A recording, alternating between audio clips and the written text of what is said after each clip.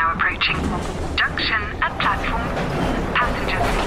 Airport, please stay on board. Next stop, road station. iOS helps you control which apps you share your exact location with. There's more to iPhone.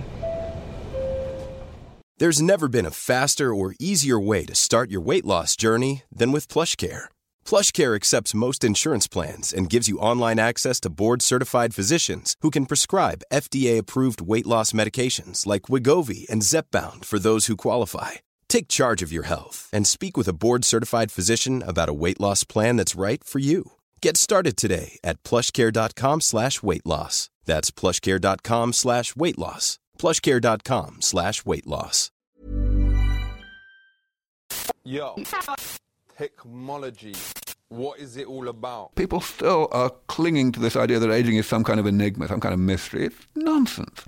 And the reason it's nonsense is because aging is simply a phenomenon of physics. Hello. As you can probably tell, I am not in an office or anything. I'm in my car, driving through scenic Mountain View. And when I say scenic, it's not that scenic. It's just a bunch of office parks. But anyway, I'm about to go meet up with Aubrey de Grey, who is a British scientist, and he's doing some fascinating research into anti-aging. And his basic thesis is that we're not that far from reaching longevity escape of velocity, which in other words means that pretty soon we'll be living maybe to 1,000, 2,000, 3,000, maybe even 1,000,000 years. I know that sounds crazy, but he's working on this stuff. He's a total believer. He's got some serious backing from none other than Peter Thiel. So we're going to go sit down and have a word with him. It should be a fascinating conversation. Let's see what he has to say.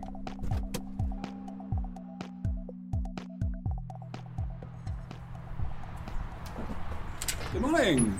How are you? Or afternoon or whatever. Come in, please. Are you having a beer for lunch? I love it. I'm from England, you see. We have a civilized attitude. Aubrey de Grey, thank you for taking the time. It's my pleasure. Thank you for having me. How long do you think you're going to live? I have a bimodal probability distribution for that, which means that it all depends on how soon we make the key breakthroughs in pushing back the ill health of old age. And when we do make those breakthroughs, they will essentially be complete.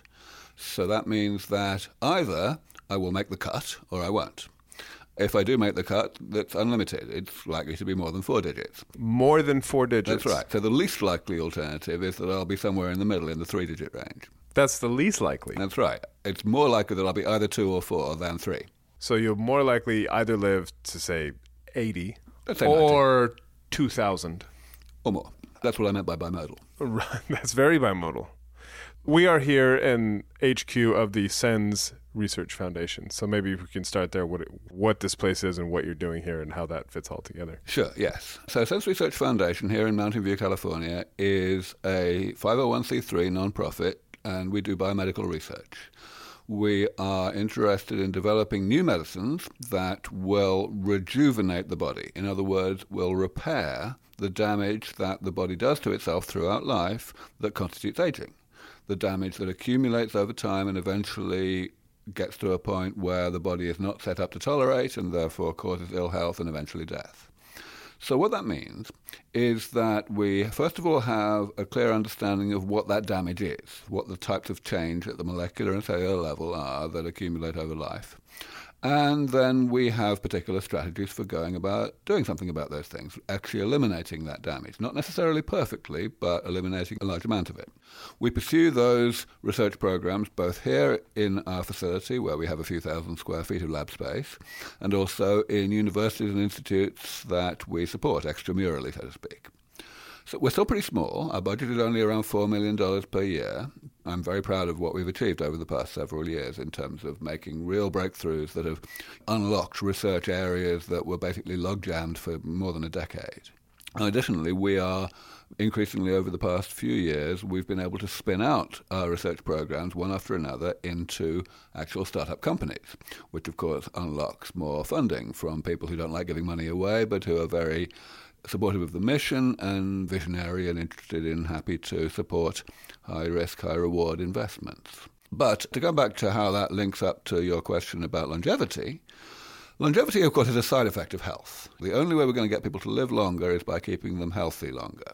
And that I always like to emphasize right at the beginning of any interview or any talk, really, because it dispels the idea that we're going to keep people alive in a bad state of health, and it also answers and eliminates pretty much all of the so-called ethical objections that people have to the idea. There's this question of health span versus lifespan. Right. There's no versus involved. Health span confers lifespan.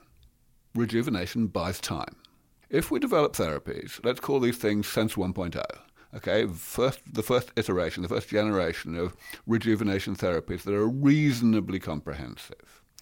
They could be applied to people who are, let's say, 60 years old. Those people would be sufficiently well rejuvenated that they wouldn't be biologically 60 again until they were chronologically, let's say, 90. If we can do that, then we have bought 30 years. But also, we have bought the research community 30 years of time to develop Sense 2.0, which can be applied to the same people at the age of 90. If we gave those people Sense 1.0, it wouldn't do anything, because the damage that they now have is damage that, by definition, Sense 1.0 did not work on. But if we have, by 30 years later, succeeded in improving the therapies quite a bit, then we will be able to repair some of the hard damage and get people out so that they won't be biologically 60 for the third time until they're chronologically, let's say, 150. So you keep swapping out the parts. Okay, the difference between repair and replacement is actually also rather a semantic difference, because it really just depends what scale you're looking at. The key point is that the quality of repair, the comprehensiveness of repair, need never become 100%. It just has to approach 100% at a sufficiently rapid rate to stay one step ahead of the problem. And that rate turns out to be really modest. So I've called this longevity escape velocity. This is the phrase that I coined to denote the minimum rate at which we have to improve the comprehensiveness of these therapies subsequent to the development of Sense 1.0 in order to stay one step ahead of the problem. And if we do that, if we achieve escape velocity, then effectively we can live forever. Forever-ish. Indefinitely, that's right, yeah. Basically, we will only be subject to causes of death that are independent of how long ago we were born. Like I get hit by a car. Whether it's being hit by a truck or the planet being hit by an asteroid or whatever, yeah. But just stepping back into this problem, what's the kind of the first step? Is it you get old and then things start going wrong? Like I just turned 40 and anything I do, it takes me longer to recover, blah, blah, blah, than it would in my 20s. And I feel like that just probably continues, and then you get into your 60s and 70s and it becomes cumulative to a point where things actually important start breaking down, which lead to other problems, etc. Exactly right. The key point is we have to drill down to the molecular and cellular level and understand what's really going on that's different in a 40-year-old body or a 60-year-old body relative to a 20-year-old body that causes that diminution of performance, both mental and physical, of course. And the thing is that we've done that. Not we as Sense Research Version, but the research community. All of the major categories of molecular and cellular damage that we study were discovered, and not just discovered, but actually studied extensively, starting at latest in the early 1980s. So we're talking like 35 years it's been since anything new of any real significance was actually discovered when it comes to the nature of damage. Of course, we're constantly discovering new things about the mechanisms that create that damage. And we're also discovering new things about the mechanisms whereby the damage leads to ill health. But it turns out that those two types of knowledge are actually irrelevant to all of this. We don't need to know much about either of those things in order for this whole rejuvenation approach to work. Because the idea of the rejuvenation approach, the damage repair approach, is that we can let our bodies generate new damage at the normal rate. And we're just repairing it afterwards, right? Does effectively that mean that the scientific hurdles you have to clear are lower? Until I came along, really, there was no plan. Gerontology, the study of the biology of aging, was a research area for people who liked to do research and understand nature. And it was basically unfashionable and indeed almost unacceptable within the research community to even talk about doing something about aging because it was considered to be so impossible. And certainly that remains true if we are restricting ourselves to trying to clean up our metabolism so that damage is created at a slower rate than it naturally would be. But what I did, I came along and pointed out a shortcut that sidestepped all of that ignorance. Is gerontology basically the attempt to slow down aging? When I talk about the gerontology approach to combating aging, then yes, I talk about the approach that encapsulates the slowing down of the rate at which the body generates damage, Right. as opposed to doing something one step further downstream, namely repairing the damage after it has come into existence, but before it has accumulated to a pathogenic level. Essentially, we are taking advantage of the window of opportunity that evolution has created for us here. The fact that evolution has needed to create damage maintenance, damage containment mechanisms that are sufficiently good to allow us not to die of aging before we have reproduced. So that's why we don't go downhill all that much until we're 30 or 40 or 50. If we didn't have that window of opportunity, we'd be screwed, but we do. We can afford for a certain amount of damage to accumulate before we do anything. And that similarly means that we can afford to fix only a proportion of the damage in order to achieve a buying of time. I was doing a bit of reading before I showed up here, and it's basically you have broken down the process of aging into kind of 7 different pathways or factors. Don't call it the process of aging, don't call it pathways, call it types of damage. The processes that generate that damage are what I am deliberately taking out of the equation. It's only the nature of the damage itself that matters. Getting back to this question, the bimodal question, you can either live to 80 or 90 or 2 or 3,000. Or 2 or 3 million or whatever. Or 2 or 3 million. What needs to happen to get to the latter? Basically, all that needs to happen is the research needs to come to fruition. We are still at an early stage in the development of quite a number of the most vital components of this panel of interventions, these damage repair therapies. At this point, by far the most major contributor to our going slower than we might is lack of funding. Lots of research could be getting done faster than it is, or being done when it's not being done at all, if there were more resources. The resources that are becoming focused on this are in large part being misspent. They're being spent on things that people like myself are perfectly aware are not going to work. So, for example, the Google guys. That's a great example. Calico, they put in, $700 million. It's the most well-funded anti-aging company, I think, in the world. The rumor is that when Art Levinson was hired as CEO and he asked Larry Page what his budget was, Larry said, "We'll tell you when we run out of money." Right. So you get the idea. I get the idea. It's being utterly misspent as far as anybody can tell. Of course, they behave the way that companies that don't need money tend to behave, namely they don't talk much about what they do. Yeah, they're hermetically sealed, yeah. But you can still figure out a fair amount about what they're doing just from whom they hire. The fact is, they've hired fantastic researchers. It wasn't until I got into this field in my late 20s that I understood how profoundly different that mindset and those skill sets are from the skill set that we need here, which is the ability to develop pioneering technology to manipulate nature, as opposed to understanding it better. And in particular, the ability to see what one can do with what one already understands. The idea that one might understand enough to be able to do something useful just doesn't compute for a basic scientist. The reason I got this understanding of the difference in mindsets is actually from my ex-wife, who was a very successful and very smart basic scientist all her life. I began to realize after a couple of years of accidentally learning a lot of biology over the dinner table with her that we were never talking about aging. And it would turn out that she wasn't interested in aging. And I would say, well, why not? And she would say, well, it's decay, isn't it? And I would say, well, it's bad for you, this aging thing. And she would say, well, that's not my problem. It's kind of everybody's problem. It took me another couple of years after that kind of conversation to actually really sufficiently come to terms with this, to actually decide that I should quit doing artificial intelligence research, which I was doing perfectly successfully. The brief aside there, so you started the Sense Research Foundation when? Sense Research Foundation itself began in 2009. But it had a precursor foundation called the Methuselah Foundation, which started in 2003. And you've got backing from Peter Thiel.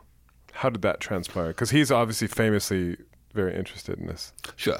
He just liked the sound of what I was saying. He felt that it rang true, and so he said, all right, here's some money. Does he remain kind of the main funder of this? It's gone up and down between, I think, the lowest it's ever been is $250,000 in a given year. The highest it's ever been is probably 1.2 million. I think there's only been 1 year where he gave us nothing in that whole 12 years. He has for a long time been the number one funder. Now, as of the past couple of months, actually, we've had some very, very nice news in terms of new funding. We got $2.5 million almost from Vitalik Buterin, the guy who founded Ethereum. I saw that. Yeah. The value of Ethereum has... I mean, actually, if he'd waited another month, we would have got more. But maybe he would have given us fewer Ethereums. I don't know. But yes, I was very happy with all of that. So he contributed, but he gave it to you in Ethereum. Yes, and it was our job to figure out what the hell to do about that. Did you sell already? Oh, yeah, of course. Yes. Oh, good. In fact, we are required to. As a 501c3, as a public charity, we are not allowed to speculate, which basically means that we have to convert any cryptocurrency we receive into something less volatile, in fact, as unvolatile as possible, which basically means dollars for us because almost all of our expenditure is in dollars. Okay. And we, as you probably also saw, we have received $4 million from 3 other all-anonymous Bitcoin donors. 4 million in Bitcoin. 4 million in Bitcoin, 2.4 in Ethereum, that's right. So you got $6.5 million in cryptocurrency. Thereabouts. What, in the last 2-3 months? Since mid-December. Wow.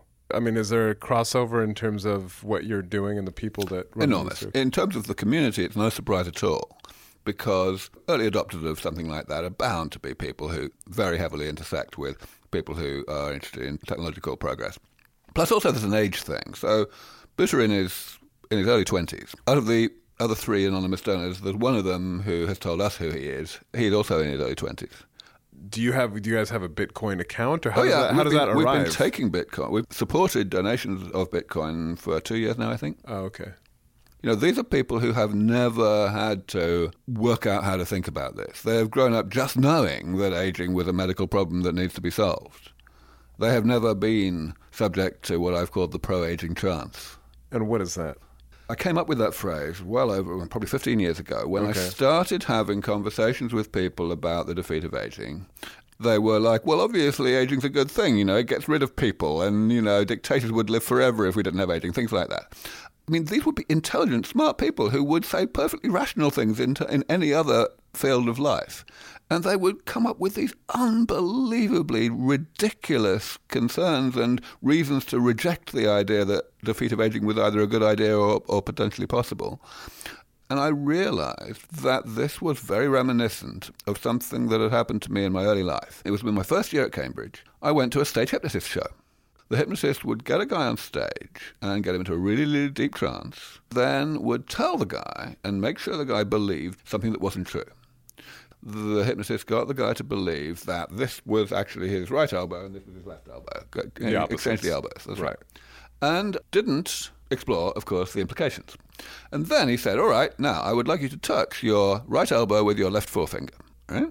So, of course, there was a whole lot of wriggling and writhing and everyone was laughing and that was all very interesting. But that was not the coup de grace. That was not the key point of the show. The key point of the show is what happened next. The hypnotist says, okay, you can stop now. And the guy stops. And the hypnotist says, you couldn't do it, could you? And the guy says, no. And then the key thing is, the hypnotist then says, why not? And the amazing thing that always happens in this situation is that the guy gives an absolutely lucid, unhesitating, grammatically correct explanation. Of course, the explanation is utterly ridiculous. It has a logical hole in it the size of Canada. But the guy doesn't know that. And this is, remember, we're talking about Cambridge undergraduates here, very smart people, and the people are rolling in the aisles at what's being said, and poor guy's on stage, he's just doesn't understand what's funny. And that really stuck with me. I realised that it's exactly the same. People are completely determined not to think about aging as a really important, solvable problem. That's understandable, though, isn't it? I want to stop you right there. Yes, it is understandable, until now. And this means that the pro-aging trance is a huge part of the problem right now.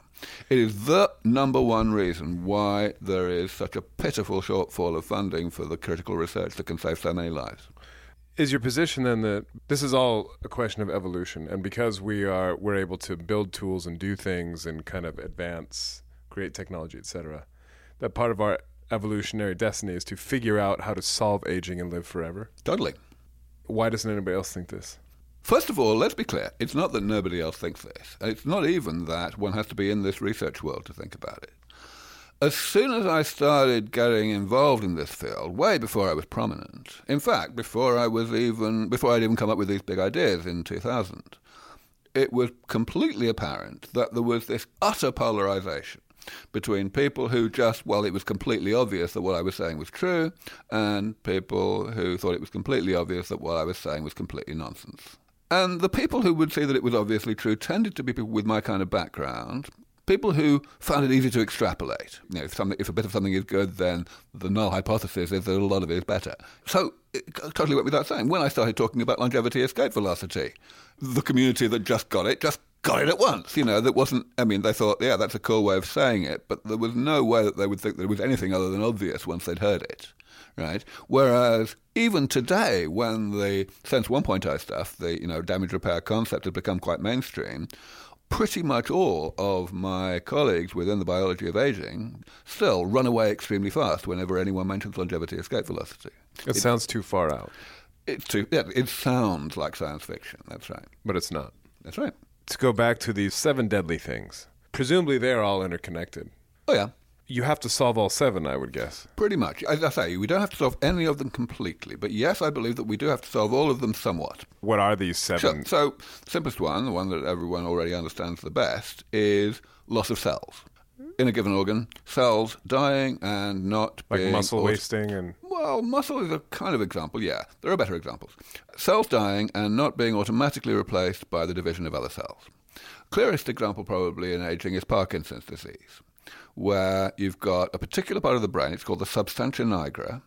It has a very special population of neurons called dopaminergic neurons.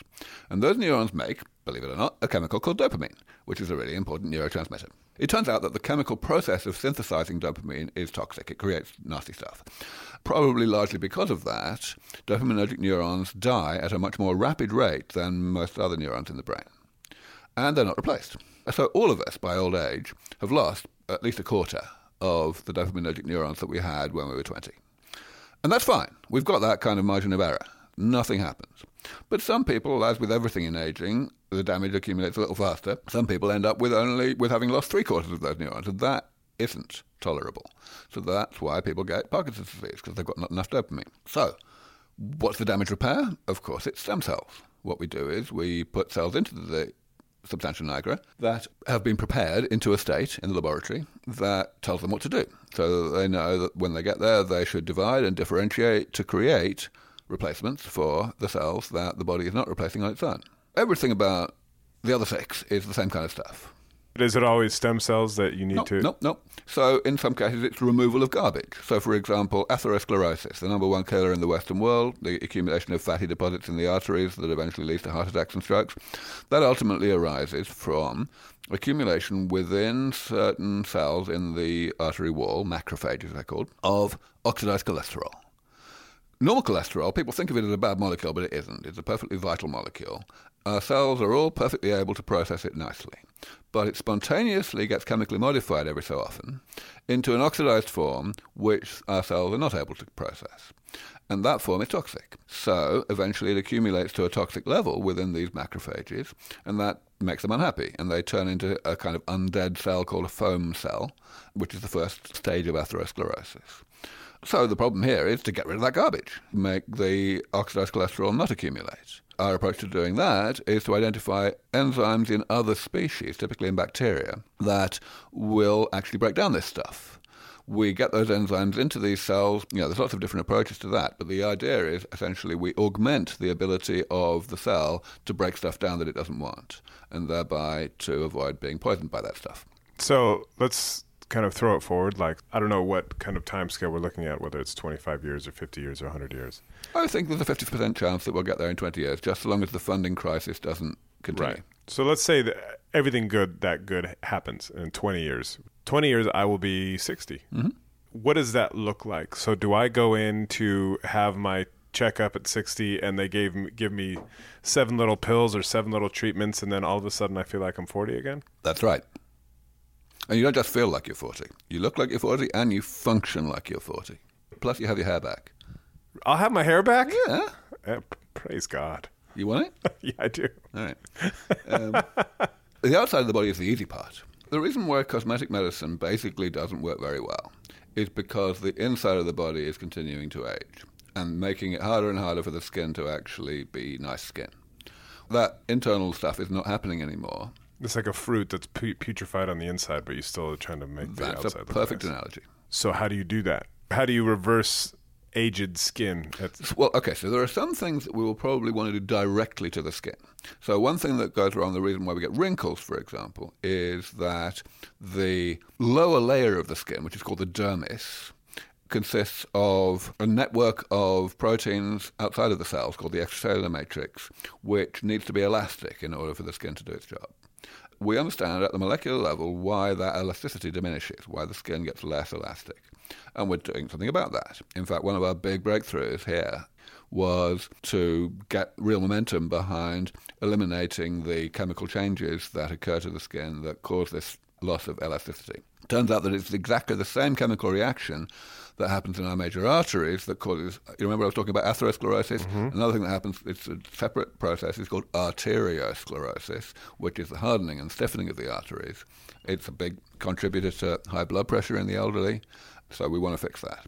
And that's actually one of our projects that's in the process of being spun out into a company.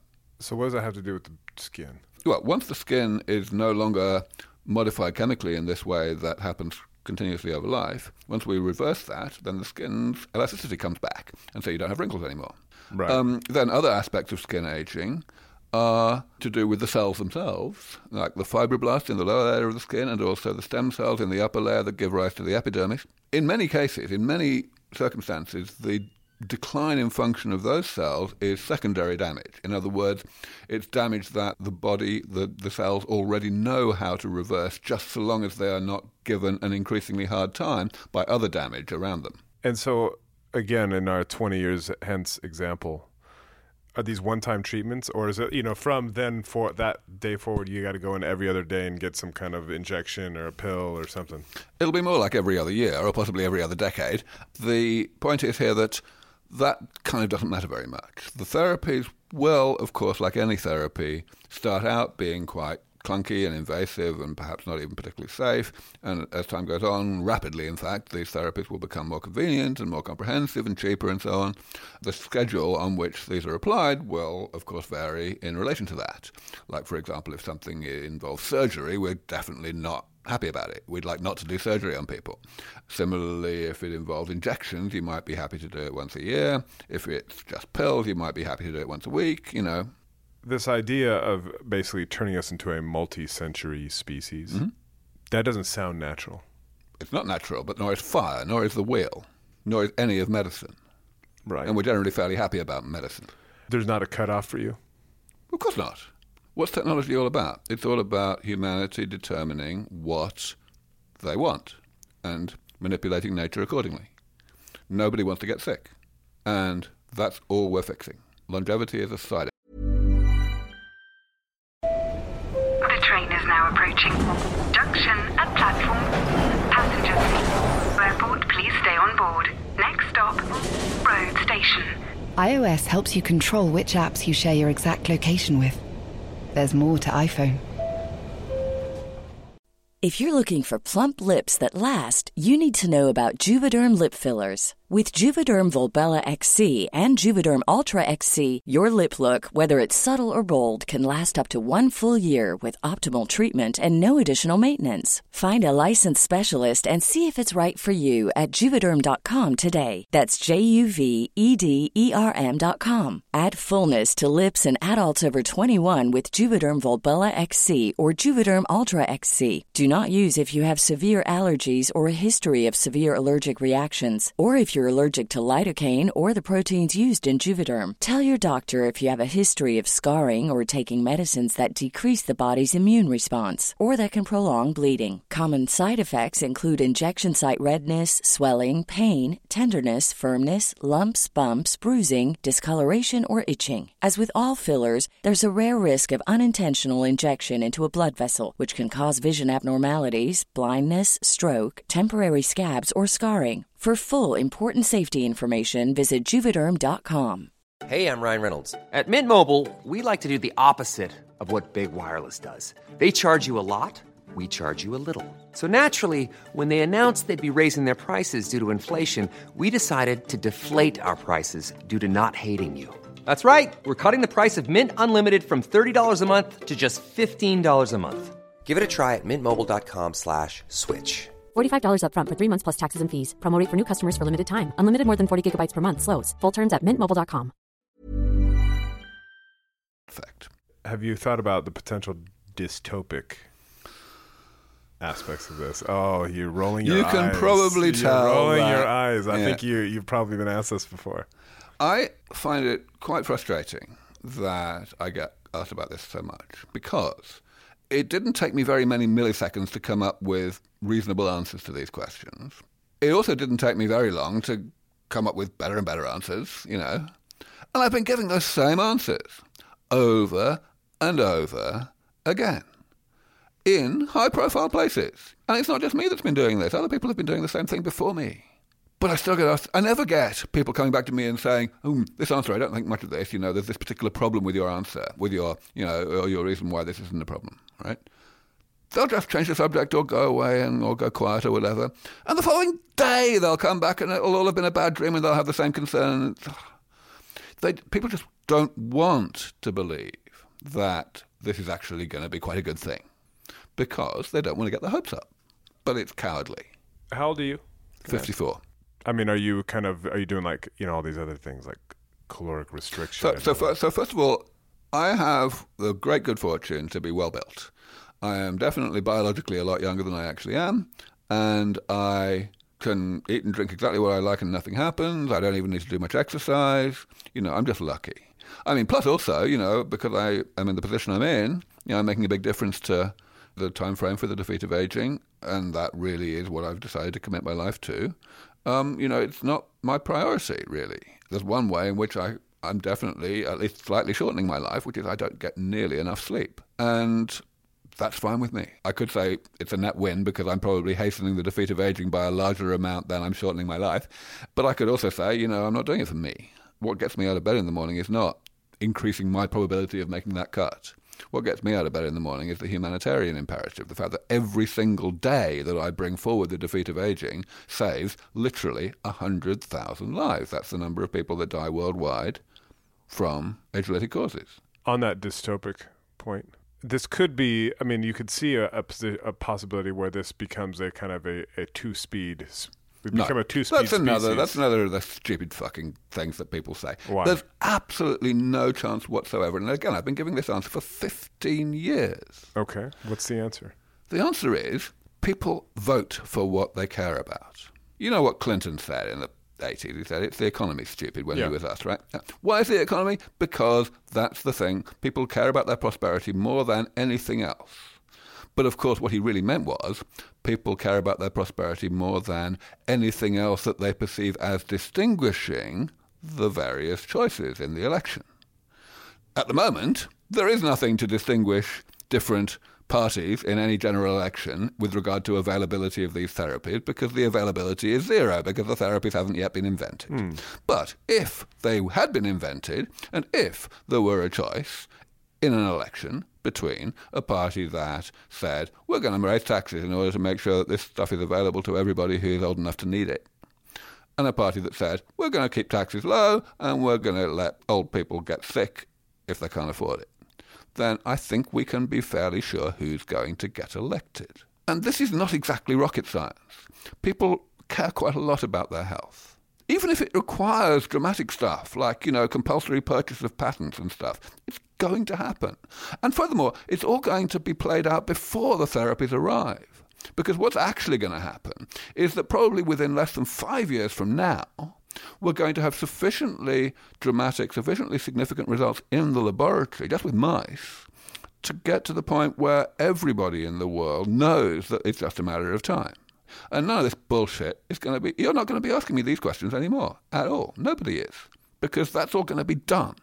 Everyone's going to know it's coming, and there's going to be a proper war on aging. This is not going to be a war on aging like the war on cancer, which was a nice trebling of the NCI budget, the National Cancer Institute, but it was imperceptible to the general public, right? It was tiny money. This will be proper war.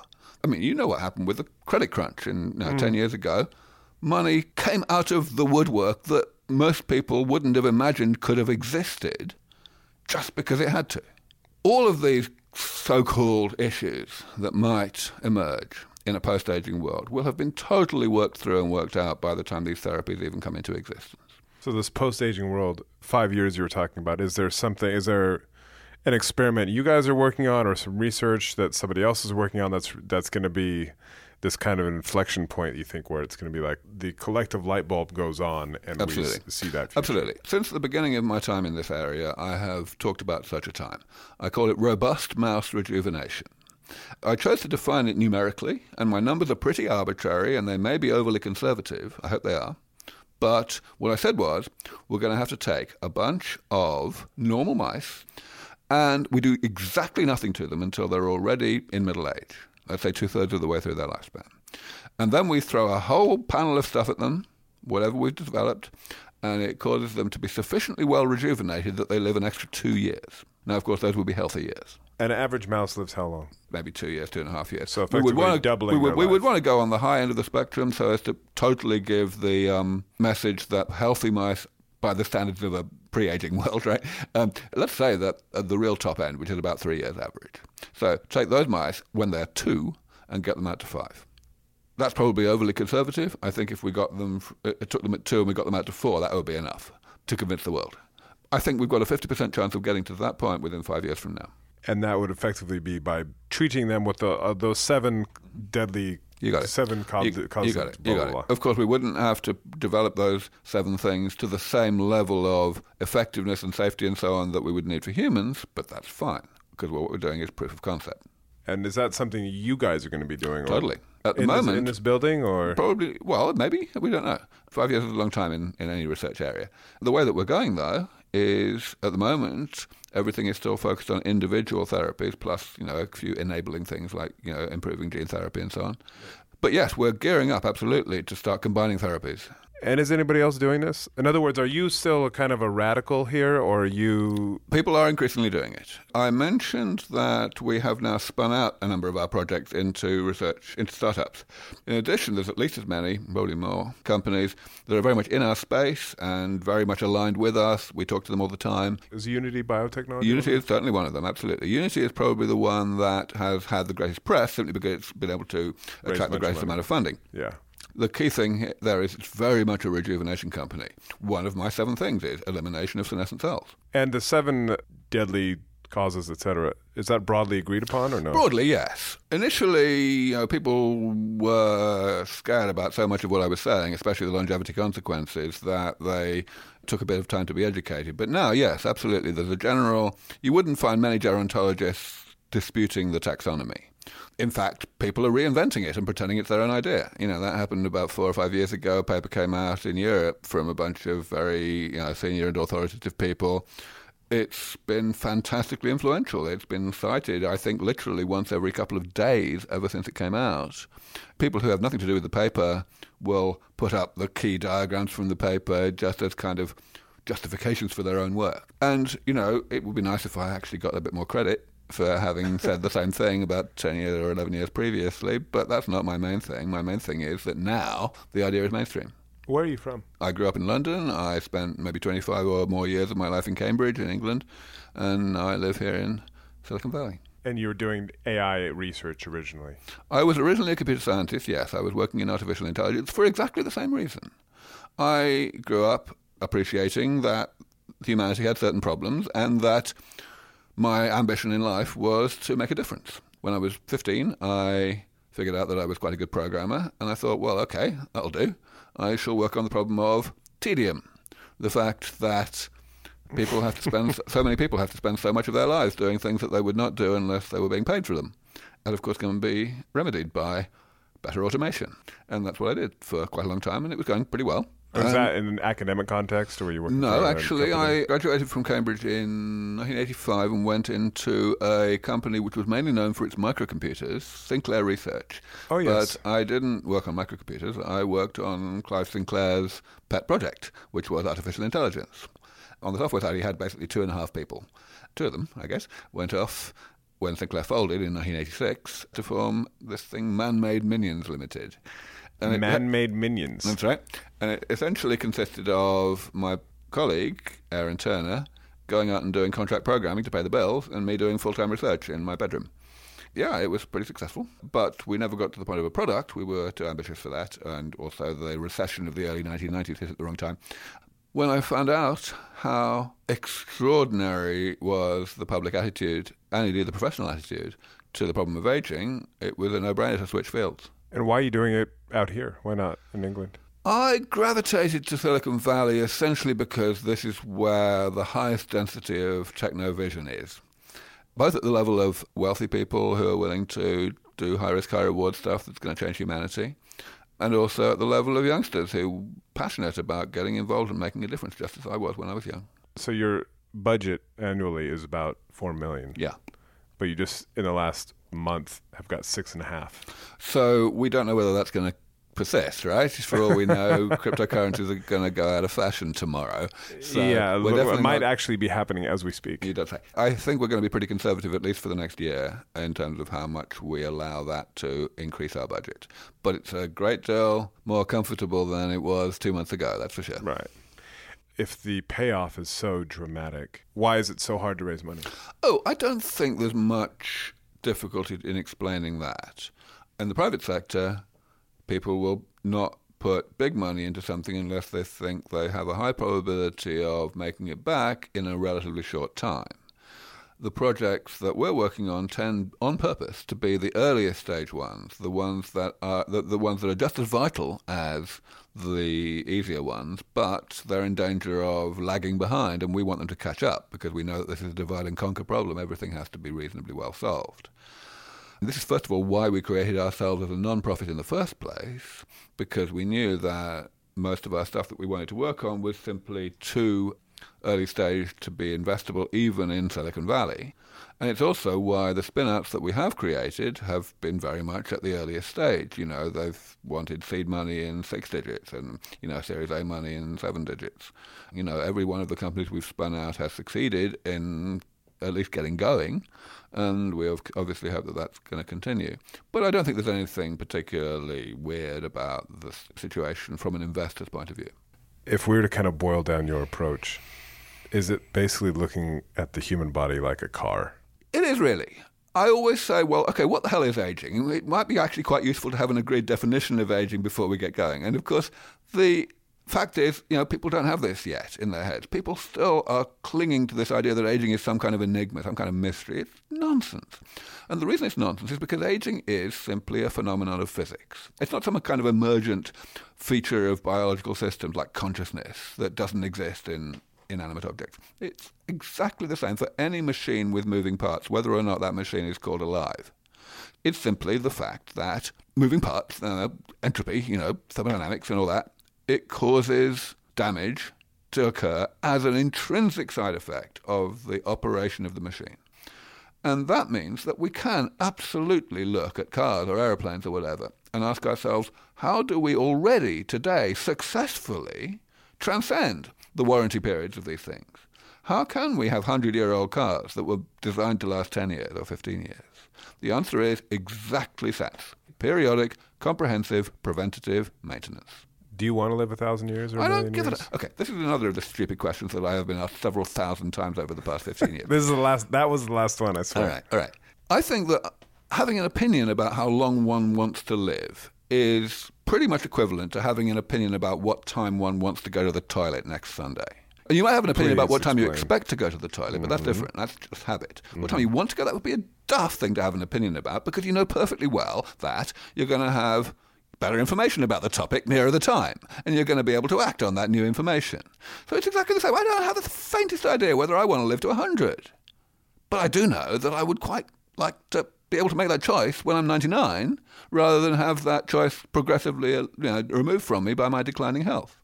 It's so bleeding obvious. I mean, how intelligent people can actually think that that's a sensible question? Well, because this is so far out of the realm of people's reality. I mean, you can shake your head, but it's true. Of course it's outside of the realm of people's reality, but the future is indeed not real yet. And Correct. Yet people are perfectly good about reasoning about other aspects of the future. Of course, but this is so fundamentally personal. You can roll your eyes, but this is going to be part of the selling of this. I mean, I agree with that. And the one thing I've been saying since the dawn of time, another thing, is that for outreach, for advocacy purposes, there's only so much I can do. You know, I am who I am. I'm very good at what I do, I think, but I only do what I do. And so we totally need an army of people who are just as committed as I am, just as knowledgeable as I am, just as experienced in countering these crazy things, but they do their countering in different words, different forms of words, different styles, because different people resonate with different people. You know, I'm just doing my best, but the fact is, it is frustrating when nobody seems to know that I've given these answers 1,000 times before. And you're probably going to have to answer them 1,000 times more still. Presuming this all works out, and I hope it does. Well, I hope interesting. So, yes. Yeah. Look, thank you for your time. I really appreciate it. My pleasure. Thank you for having me. Thanks. And that is all for another edition. Thank you very much for taking the time to listen. I hope you enjoyed it and it gave you some food for thought. All sounds super far out to me, but what do I know? Anyhow, thank you very much for listening. Please stop into Apple Podcasts, give a rating and review. It really does help. Tell a friend. Tell them to subscribe. You can find me in the meantime in the newspaper at the Sunday Times, online at thetimes.co.uk. We've also written a short story based on the interview if you want to check that out. And you can also find me on Twitter at Danny Fortson, or email me at danny.fortson, F-O-R-T-S-O-N, at sunday-times.co.uk with any feedback or suggestions of new guests or whatever you like. Just please don't make it too abusive. Anyhow, I will see you next week. Thanks.